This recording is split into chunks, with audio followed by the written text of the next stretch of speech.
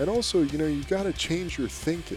You've got to shift the paradigm of your thinking from these pills that are made in a laboratory are actually the things we want to stay away from.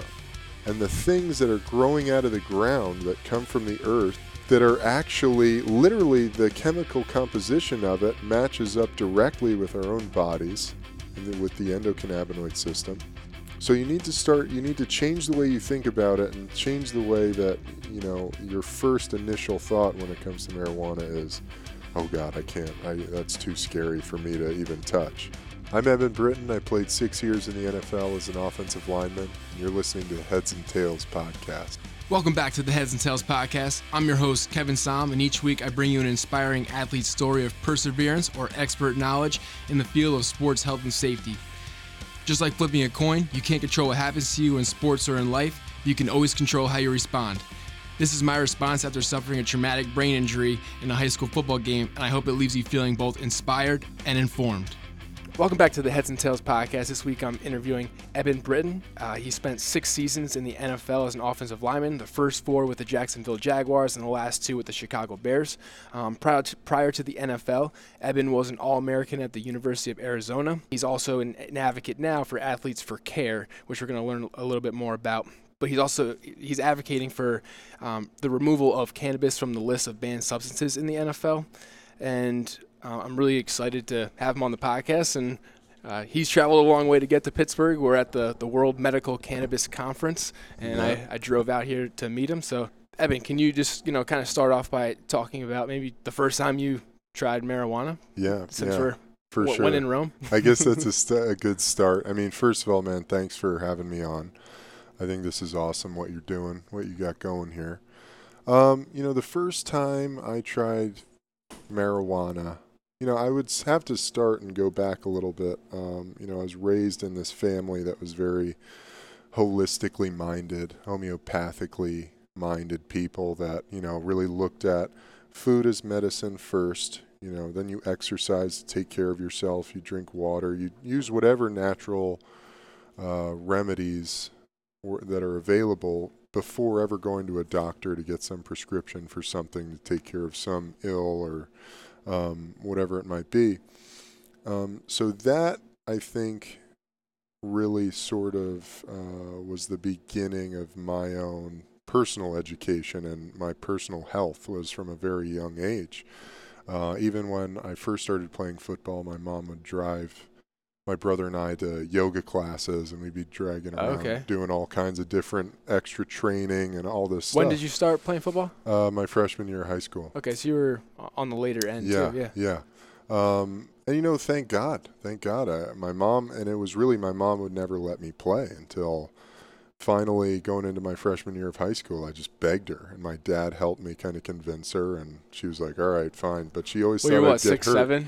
I'm 6'6". Oh, 6'6". I was always the biggest kid, but my mom was always terrified that I was going to get hurt. And I just, for whatever reason, I had this dream to play in the NFL. I remember being a really little kid at my grandparents' house in Connecticut, watching, clips on the news of the Giants and the Jets training camp, and just being in awe, like, man, this is what I want to do.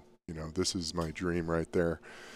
And so finally getting to play in high school, it was just like, I had all the right people around me. I had a great group of coaches who were very supportive and really built my confidence, and really, I think stoked the fire of, this dream to play in the league. They were like, man, if you really dedicate yourself and you really work hard, you could take care of your family for the rest of your life, if things go right.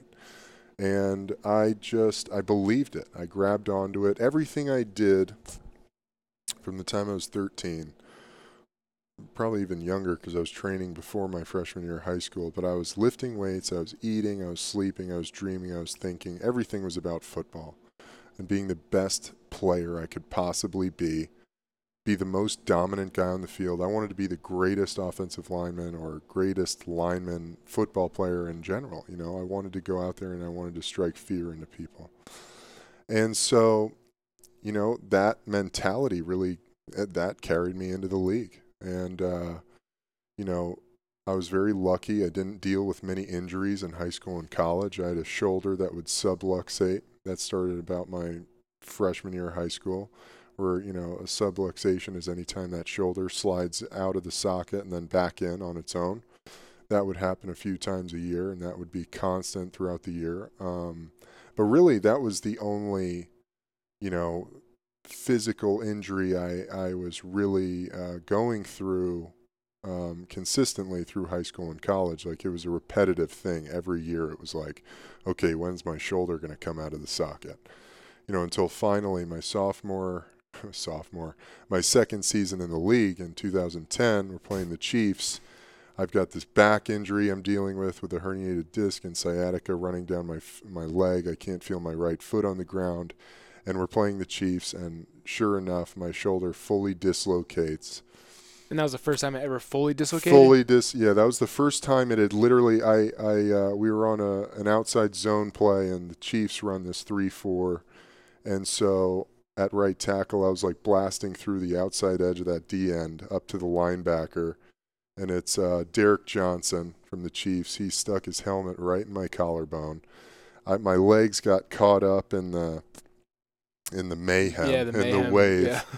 I went down and I landed like on a 90-degree angle right on my elbow, and my shoulder just literally came out. I didn't, it was one of those things. You know how it is, man, when you get hurt in a game. Like, it's just, I popped up.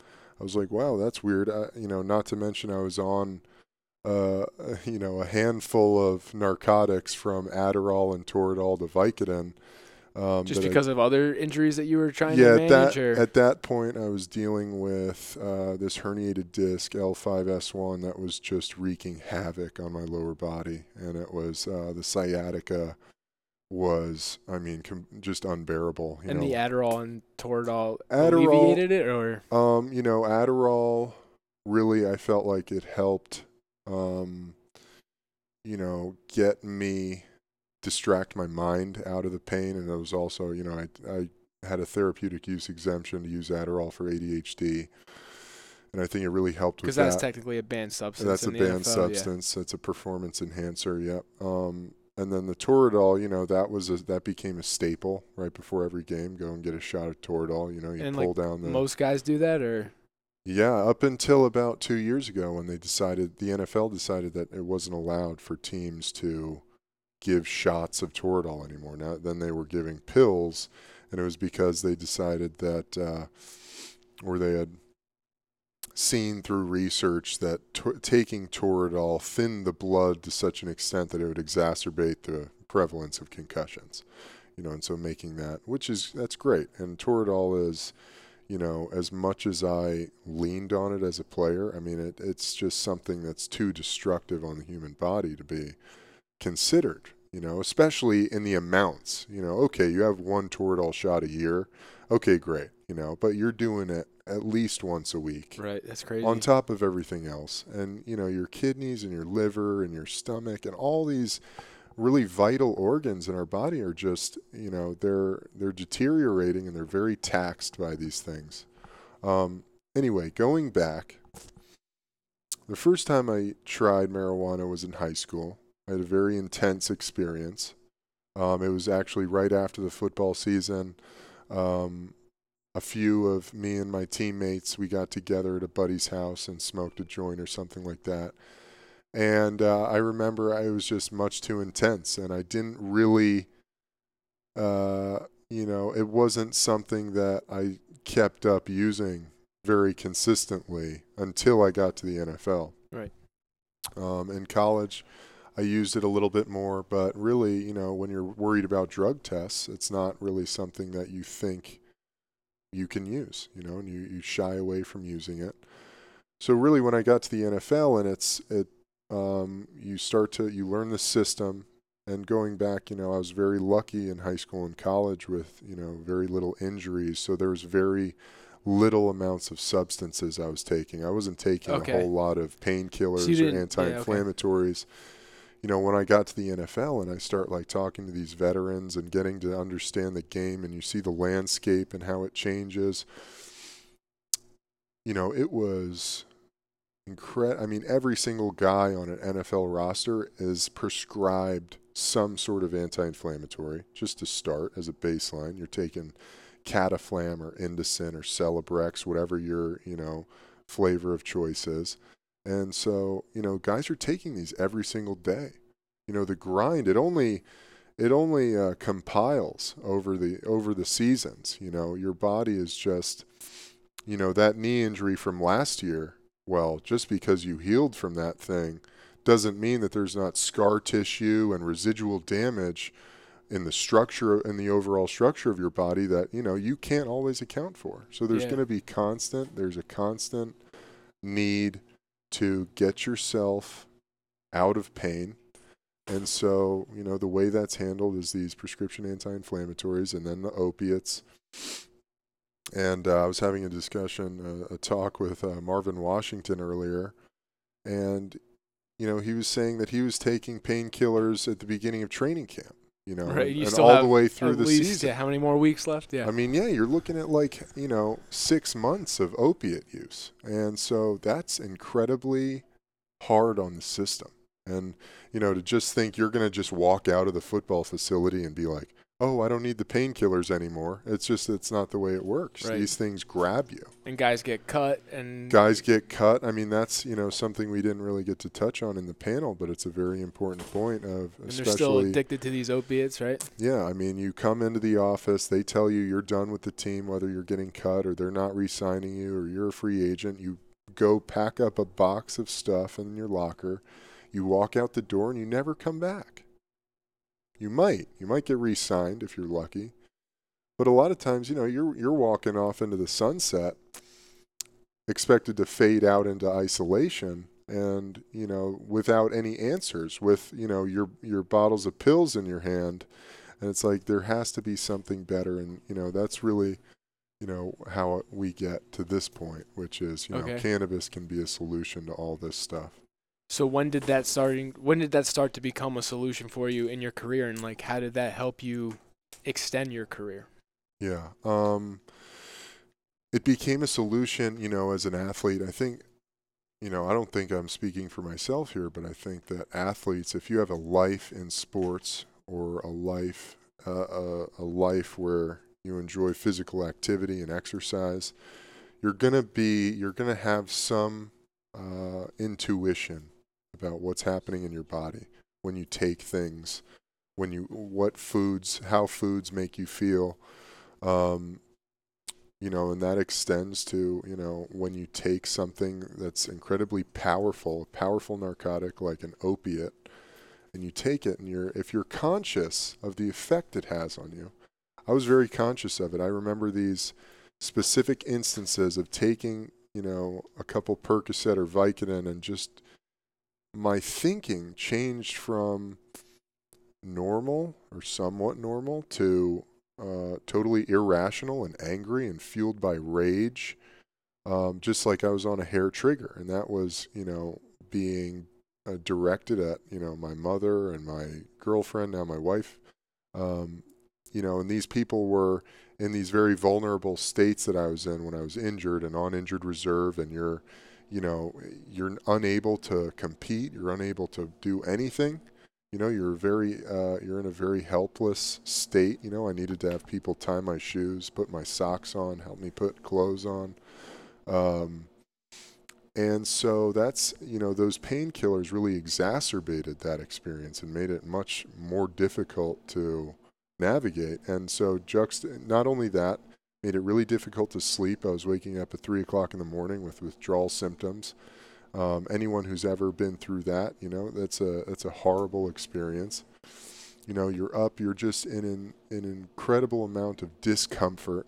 You have chills, you have cold sweats, your stomach feels like it's got a knife in it. And, on the other side, you've got cannabis, this plant that comes from the earth that's non-toxic, that when I used cannabis, and I had this experience of, being in this constant state of pain. I started getting, the injuries sort of started catching up with me in the NFL. It was my back. I herniated the disc in my back, and that sciatica just it sent me into a spiral. You know, my body was so out of whack. I remember the day I herniated the disc doing these Kaiser squats on the air pressure machines. Had like, 800 or 900 pounds of pressure on there, and we're doing these explosive drop squats. And I wasn't ready. I didn't have my core engaged. I dropped down and I fucking felt this, it was like a tube of toothpaste getting squirt into my right butt cheek. And I was like, what in the hell was that? I thought I'd torn my hamstring. I thought maybe I'd torn my glute. I'd never experienced anything like that. And sure enough, it's that I totally herniated and ruptured that disc to the point where that gel inside that disc was just smashing against my sciatic nerve. And didn't end up having surgery until basically a year later. And I was just doing everything I could with a core regimen and stretching exercises and all. Anti-inflammatories and opiates don't do shit for nerve pain. They make it worse. So I didn't know that. That was my experience. I mean, the pulsing electricity of sciatic pain is just like nothing you can ever imagine, and there's very little that helps with it. And it's something that you can't baby, and you have to be active. You have to keep your body strong to stay out of that sciatic pain.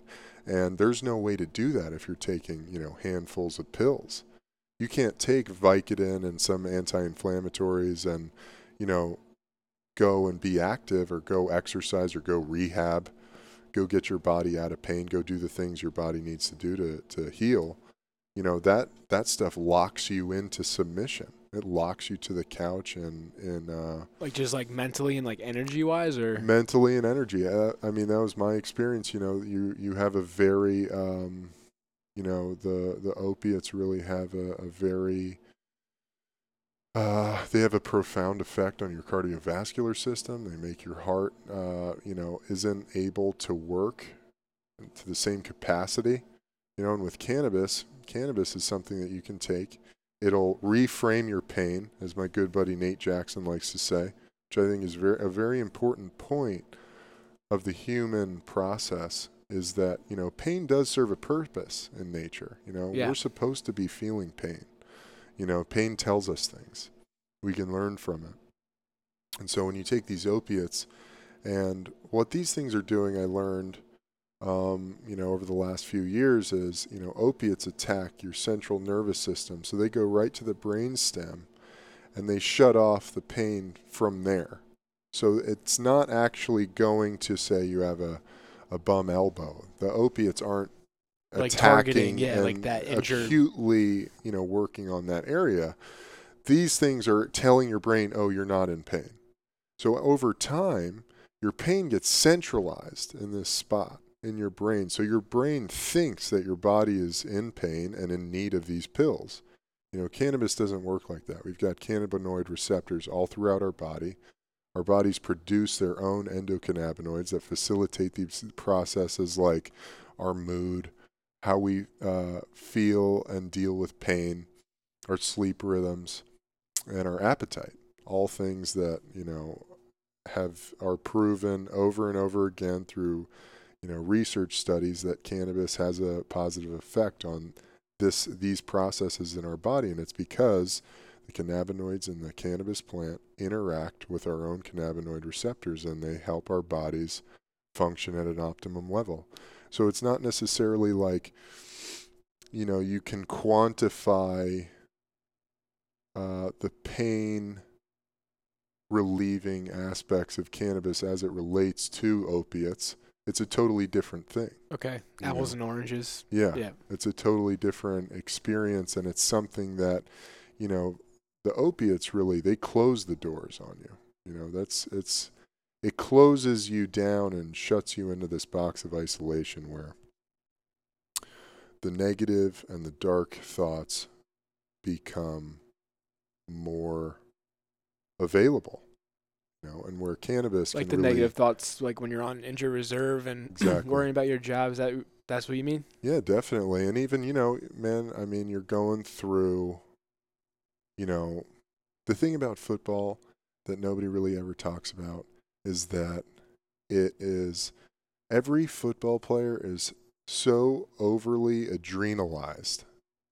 You spend all day, every day in this super extreme environment where everything you're preparing your mind for is basically battle, is a physical battle with another person. And so you're constantly just running on adrenaline and cortisol. And when you come home from that long day in the NFL, I mean, you're spending, 10 to 12 hours in that environment, surrounded by 52 other guys.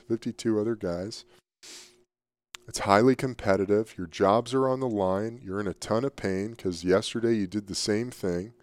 And so when you come home, especially after years and years and years of doing this, whether you're a guy who played Pop Warner or you started in high school, I mean, those years in that cycle just perpetuates itself, and you get into this instance where your body is comfortable with the adrenaline, living in that heightened state of being, that heightened aggressive state that's adrenalized, that's all sympathetic nervous system. Cannabis, I think, helps guys get into the parasympathetic nervous system after a long day like that, which is basically decompressing the whole nervous system so that it can help you get into a state of healing and recovery. Okay, I see what you're saying. So you're not in that like heightened state of awareness, the fight or flight mentality kind of helps you okay, interesting. So so you're saying like in terms of pain relief, it doesn't really. I've never ingested cannabis or smoked cannabis. So I have no idea like what the effects are. I'm trying to learn, I guess. Yeah. So it's not like a pain relieving remedy. It's more it's of like a comforting blanket. I like that. It's very gentle, and there's a lot of, and we're wrapped up in a ton of misconception and misinformation because for decades, there's a huge stigma attached to it. Propaganda, pharmaceutical companies. It's not. There's a plethora of reasons how we've gotten to this place of, cannabis is like this back alley dark thing. When in reality, this is a natural medicine that comes from the earth. It's a medicinal herb that's been used for thousands of years. Before, Western medicine, before doctors, people weren't going to, how did people figure out what worked to heal things? In their tribes and their, in these smaller, more primitive societies, people talked about it to each other, like what these things do for you. And, as modern science kind of starts to catch up with, man's knowing for thousands and thousands of years that cannabis is a beneficial medicine for a number of ailments. Research studies are showing that the endocannabinoid system is involved in just about every disease and ailment and sickness and injury that the body goes through. It's involved in that healing process. If you read this guy, Dr. Meshulam. Okay, I'll try to link that up. Yeah, check out Dr. Meshulam. He is basically the godfather, the patriarch of cannabinoid science and brain health. And he's done these studies, and he's basically found that. So when a guy has a concussion, he's done these studies with rats. When a guy has a concussion, the brain hits the inside wall of the skull and damage occurs. Receptors there, part of a simplified version of the process that's happening is receptors in the brain start to release this stuff called glutamate. And glutamate is there to initiate the recovery process. It's just like in any other part of our body, that recovery process gets initiated. And what it does is it actually starts to create scar tissue because glutamate is very toxic over long periods of time, and it just sits in the brain, especially in football players' brains where we're going back out there every and there's day, no break. Yeah. So you've got this glutamate just stewing in the brain tissue, and it's starting to scar and destroy that brain matter. This is what we're finding in guys who have CTE, chronic traumatic encephalopathy. I mean, this is real. This is reality. So what they're finding with cannabinoids is that they cross the blood-brain barrier. They go in there, and they're able to shut off these receptors that are pumping out the glutamate. It neutralizes the glutamate and actually helps flush it out of the brain tissue. And it actually triggers this thing called neurogenesis, which is basically the formation of new brain cells. So this, I mean, just the simple fact that this is a possibility, it should be a number one priority of the NFL and really, you know, the enterprise of football in general to start figuring out how to incorporate this thing into the game. Yeah, exactly. I mean, it seems like a no-brainer to me in that sense. No pun intended. Yeah, exactly. I guess the only thing that kind of came up to my mind is like when we were growing up, we were like the same age. Yeah. Like everyone used to tell you, or at least the DARE program, and the police they would come in and they'd say that, you know, smoking marijuana would make you dumber, or like make you dumber, kill brain cells, make you lazy. Exactly, yeah. So you're saying the opposite, and you're saying that the research kind of shows that as well. I'm saying the opposite. My experience has proven to me the opposite. And I think that science only continues to back up my story and about 1,000 other people, hundreds of thousands of other people's stories, from, you know, military veterans with PTSD to the football players, and this group of us talking about it and what it's done for us. You know, I'm one of maybe a few guys that has been outspoken about using cannabis actually during my football career, you know, but guys like Kyle Turley, who didn't use cannabis throughout his career because he comes from a very conservative background and didn't really understand what it was very affected by the stigma. You know, he came out of his career on, you know, addicted to opiates, on every kind of anti-anxiety and antidepressant, antipsychotic medications known to man, and his life was falling apart. His family was crumbling, and he needed to find something, and cannabis literally saved Kyle's life, and it's electrifying to hear him talk about it. And, you know, these stories are just backed up one after another. And if we can make a positive impact using our voice to talk about this thing, man, like football players, these guys need this. Right. You know, this is important. And you're saying that you potentially avoided a situation like Kyle's because you had been using cannabis all along. So how did you not get caught doing it? Or is that like a insider trading secret? No, I mean, the NFL is it's interesting. I mean, it's hypocritical. I mean, it's a very interesting, outdated system that they use. So throughout the year, you've got random PED, or performance enhancing drug tests, happening whenever they want at random. You could get tested once a week, twice a week, you know, maybe once a month. It's totally random. Or so they say. And so on the other side, though, you've got street drugs, is what they like to call it, and which is what marijuana falls under. And that's only an annual test. So they test for that once a year. And you generally have a good idea about when it's coming. It's happening somewhere between, you know, the beginning of OTAs to sometime during training camp. And then after that? And after that, you're free. You can do what you need to do and consume cannabis, do whatever you got to do.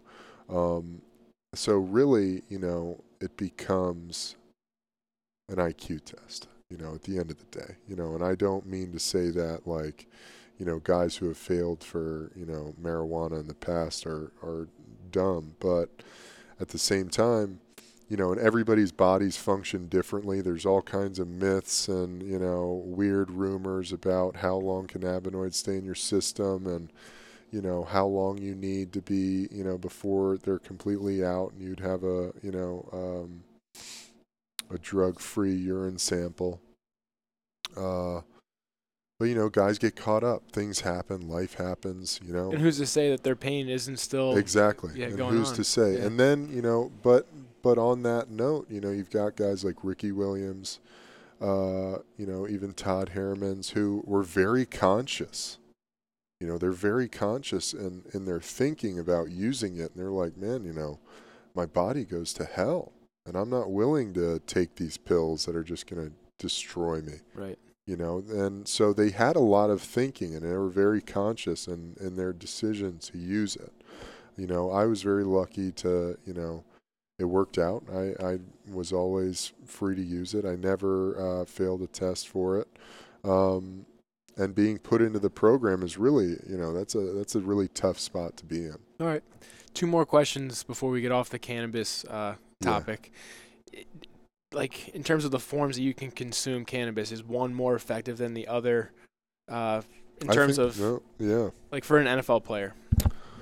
I think, if we want to make it really clean and corporate and all that stuff, sure. We can make CBD pills. You can make, with a little bit of THC in there, you can make, the creams, sprays, oils, tinctures. I mean, there's vapes. There's about 1,000 different ways to get it in, and they're all just as effective as the other. And, there are ways to do it without having to, smoke it. Did that affect your lung function at all, or? No, it hasn't. It really hasn't. You hear it all the time that, you need to, smoking is probably the least healthy way to consume cannabis, and it rightfully probably is. But at the same time, it never had any effect on my cardiovascular fitness level. It's actually a bronchodilator, which means that cannabis opens up the lungs and the airways. So, it's a very mystical plant that's got a lot of. You need to, it takes, in some ways, in many ways, it takes a life's journey to really understand, especially since we're in this place where, it's been so demonized by our government that people have to figure it out on their own. Mm-hmm. There aren't really any guidelines to like, how do I figure out how much THC or how much CBD I should take? And it's like, well, I mean, if it wasn't illegal, maybe we'd have those answers. Yeah, we'd know, yeah. I know, like, when I was in high school, I'd be at parties and kids would be, smoking marijuana, and I would be nervous because, like, my goal was, like, I'm playing college football. I'm not going to get in trouble. So I would, like, call my mom, leave the party, I'm getting out of here. Yeah, no, I get it. But that's because there's a huge stigma around it, right? So what do you think needs to happen in order for, like, what would you tell athletes in high school, in order I think that to destigmatize? I think that you got to approach this in a few ways. First of all, this isn't, marijuana, weed, cannabis is something that needs to be respected as a medicinal plant. This is a very potent, powerful medicine.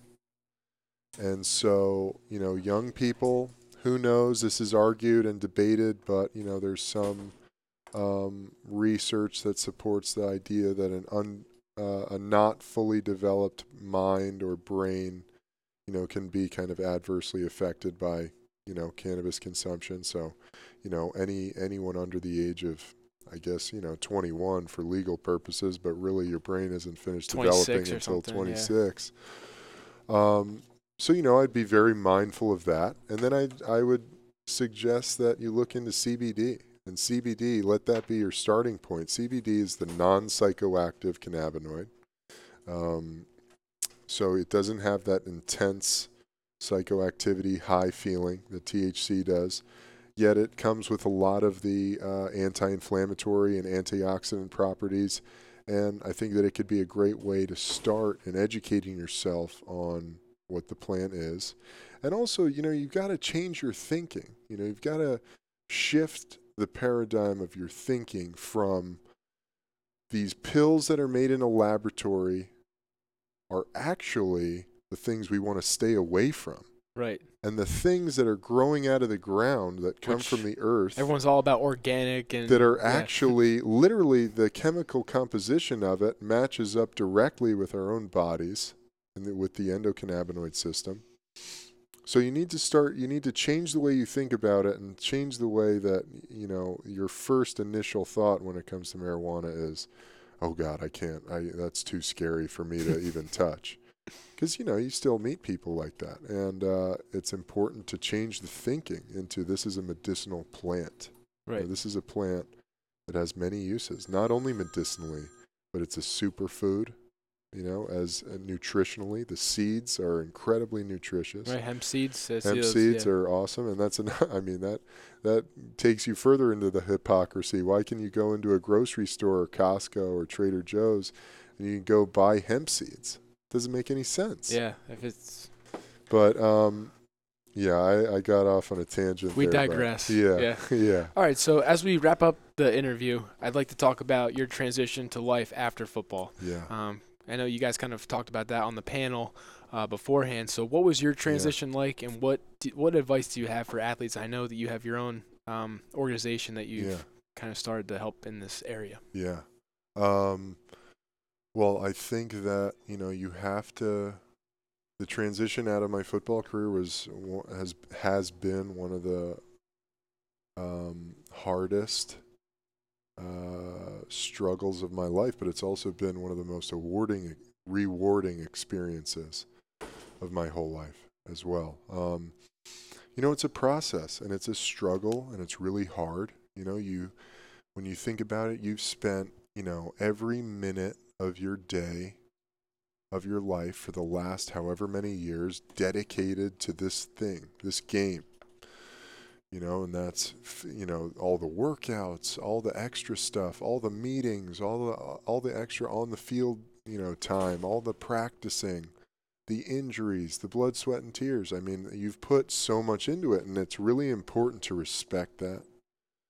And for me, recognizing that I was going through this grieving process, and I've gone through quite a transformation as a person, over the last couple of years. And I think, I'm just now, going into my third year into retirement, I'm just now starting to find myself as a person outside of the game. Because you don't realize, even for me, I was a guy, I found writing. I fell in love with writing in high school. Didn't you study creative writing? Yeah, and I chose Arizona because creative writing, they were one of the few schools that had offered me that had a creative writing program. It's really cool. One of the best in the country. And when you see this huge offensive lineman, you wouldn't expect him to. I know. I was really, I was very I on my own. I love that, there. though. That's cool. Yeah, no, it was fun. But even with that, and even hearing, because you hear these things, especially when you get to the league, not for long, man. It's not for long, league. It's, you're going to have to do something afterwards. But as a young guy who's realized his dream, you're not thinking about that.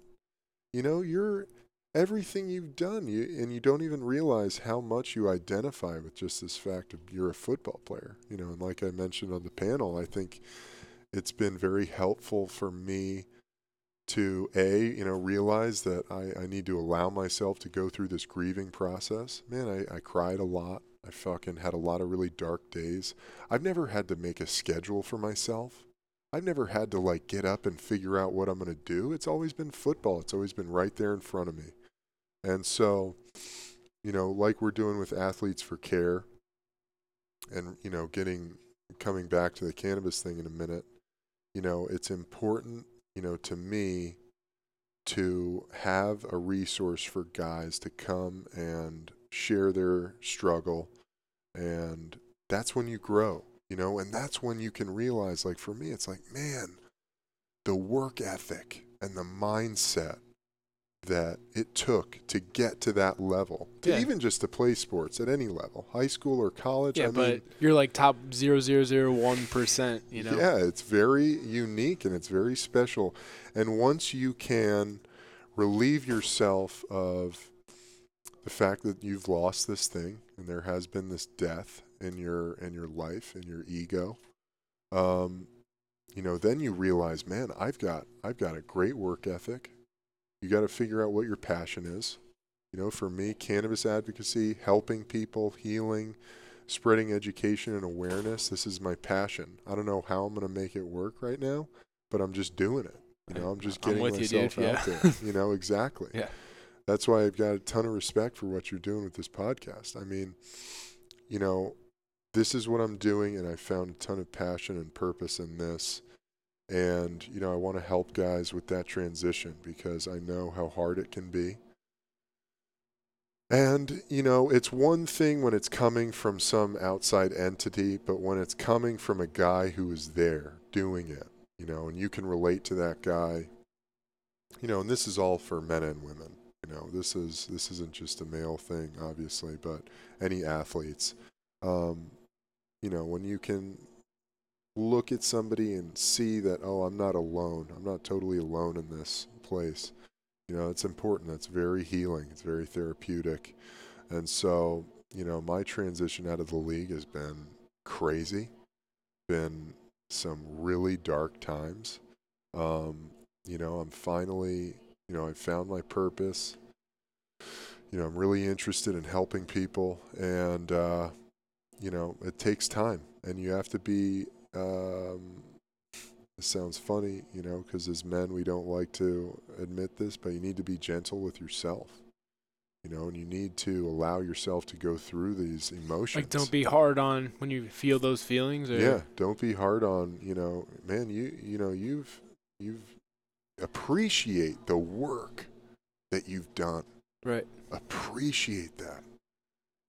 Really appreciate and have gratitude for that experience. Man, dude, you got to play one of the greatest games in the world, and you got to compete, you got to dominate, you got hurt, you got your ass kicked, you kick people's asses. It was a beautiful experience, and you've learned, without really understanding it, unless you're a guy who had to, work outside of the game. Like for me, I was lucky. I just could focus on football basically from high school through to the NFL. So I never had anything. I never had anything that I had to think about or worry about or another job or, everything was like all I needed to worry about was football. So coming out of it, that was a huge struggle. And you've got to be all right with yourself that you don't know, that you don't know the answers. You don't know what to say to people when they ask you what you're doing. You don't know how to relate to people after playing football, and that's okay. It's going to get better. It's going to get better. And to me, cannabis has been a part of my healing process, and I think that, the bigger picture things that cannabis fits into are things like this in easing that transition out of the game. Because it's not something that you're going to get addicted to. You're not going to be locked down like with opiates. You're not going to be taxing your system further. And it'll help you with that emotional transition into life as a normal person. I mean, it sounds funny to say it, and I always am, hesitant to use those terms. But the truth is, you've been an extreme athlete for a long time, and it's going to take some time for you to just settle into life afterwards. And so, I'm really excited about, being able to be a part of Athletes for Care. And just a quick shout out to the program that I've helped develop with Athletes for Care called the Athletes Afterlife Program. Just a support group for any former athlete, whether you're high school, college, or pro, any sport, all sports. And so that'll all be coming pretty soon. Okay. No website yet or anything? You should be able to access athletesforcare.com pretty soon, within the next couple weeks. Okay. Yeah. I'll put the link. I think the link's up. It's just like one of those coming soon exactly. links. But all right, cool. Yeah.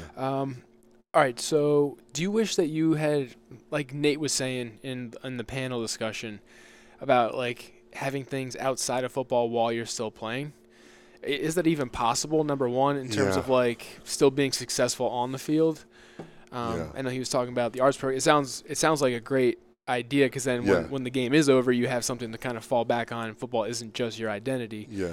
But from a lot of my interviews that I've had before this, people basically say, like, unless you completely immerse yourself in that sport, you're not going to make it to the upper echelons of the game. So what are your thoughts on that? I think you're really, you're right about that. For me, I was lucky I had writing. So writing for me was kind of this outlet outside the game. And that's really where that passion you were writing grew. While you were playing still? I was not as much as I wanted, as I should have been. Okay.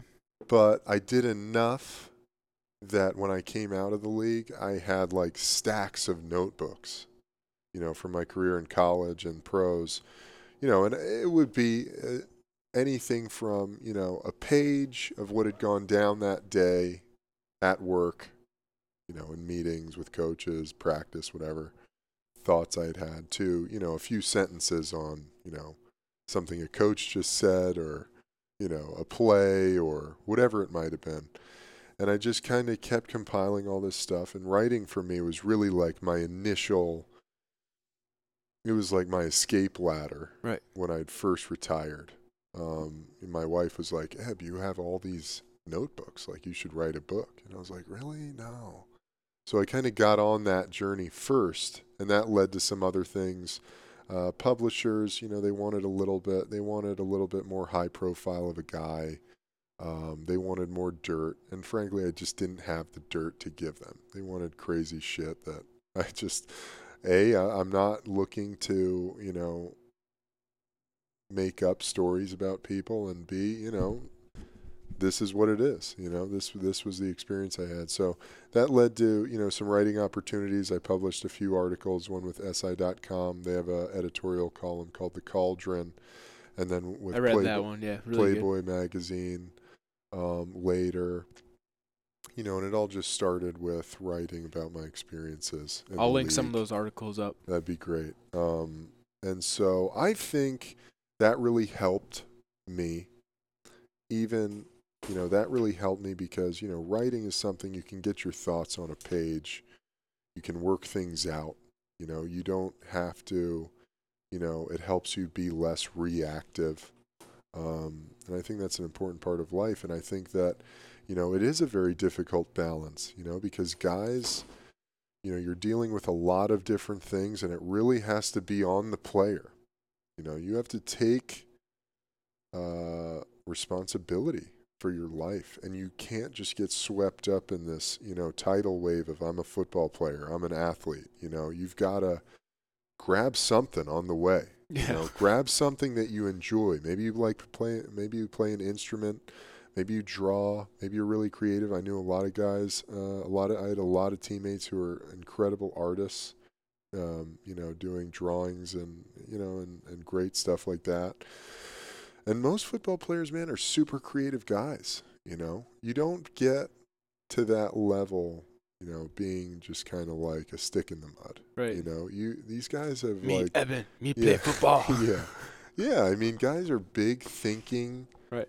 Really cool people, And so I would suggest, for young guys, find something that you like doing off the field, that helps you feel fulfilled, Don't just expect, football. I mean, everybody who's played it, you know what football does. Football takes. So you need something that's going to fulfill you outside of that. So, yeah, I think it's incredibly important. I think that it needs to start at the individual. You need to, if you're not someone who's inclined to do something else, make yourself. Go find something else. Go to yoga classes. Go do something that helps you give yourself, your own personal identity, your own psyche, some distance from the game, because I think that's important. I like that. Yeah. Last question before we wrap it up. I'm really interested in my guess idea of what toughness is to them, because we both grew up in a sports culture where, suck it up, you're a pussy, whatever. Yeah, amazing, and right? I feel like that's why my injury was as severe as it was, because I didn't want to go to my coach, tell him I had a headache, I wasn't going to play this week. So, and plus I had 2 shoulder injuries that led to my head injury because I had nothing else to hit with. So it's all these things of me trying to be a freaking tough guy. Yeah. I've later learned a new definition of toughness, so I'm curious what your definition of toughness is today. That's a great question. I mean, you're totally right on point with let's shine a light on that first. Perfect example of the, this tough guy mentality is I think it was a few weeks ago, J.J. Watt was on ESPN being interviewed, and he was asked, what do you think about all these young guys who are, retiring early because they're really concerned about the concussions and the health of their brains? And J.J. Watt said, well, I don't really know because I'm not one of these guys that's a complainer. And it's like, oh, okay, JJ, like that's a really intelligent thing to say. Didn't he just have like a really serious back surgery too? Yeah, I'm sure. Yeah, of course. And so, we need to move away from that macho, this ridiculous like masculine macho bullshit that, has driven us to those points where, you've got kids who are concussed, staying on the field, not wanting to tell their coaches because they're worried they're going to be called a pussy. Being tough is really just speaking your truth. Toughness, nothing in life is not easy at any point, My best friend from high school, he's a military veteran. We were teammates in high school. Literally brothers since about 6th grade. He went over and served in Korea and Iraq. And so right after high school. And he called me up. We still talk, and he called me up the other day, and he was like, I want to remind you of something you told me when we were like 17, and I just joined the football team. And he was like, I was just bitching, and like I couldn't lift. I was like, trying to do these lifts. And he was like, man, you looked at me, and you were like, hey, no one said this was going to be easy, dude, because we had kind of convinced him to play. Okay. And so it was in a moment where I really needed to hear that. Because in life, man, like you're always going to have adversity.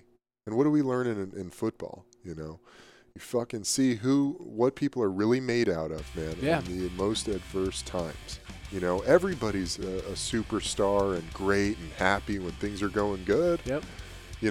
When life gets really hard and it's really nasty, and this happens, every day people face some sort of adversity, some sort of event, something happens that you need to overcome. And so, I think that's what toughness is. Toughness is about being able to speak your truth, being able to face the adversity with your truth. And, if that's something like an injury, and you're in this environment where that's really frowned upon to let people know what kind of pain you're in, you need to change the dynamic, the thinking paradigm there. And, football being the game that it is, it could have a profound effect on our society as a whole. I completely agree, and I think that's a great message for the audience. Yeah. Eben, thank you very much for your time and to do the recording with me, and I appreciate it. Yeah, and all the work that you're doing to help athletes transition to a life after sports. Well, you too, Kevin. Thank you. Thanks.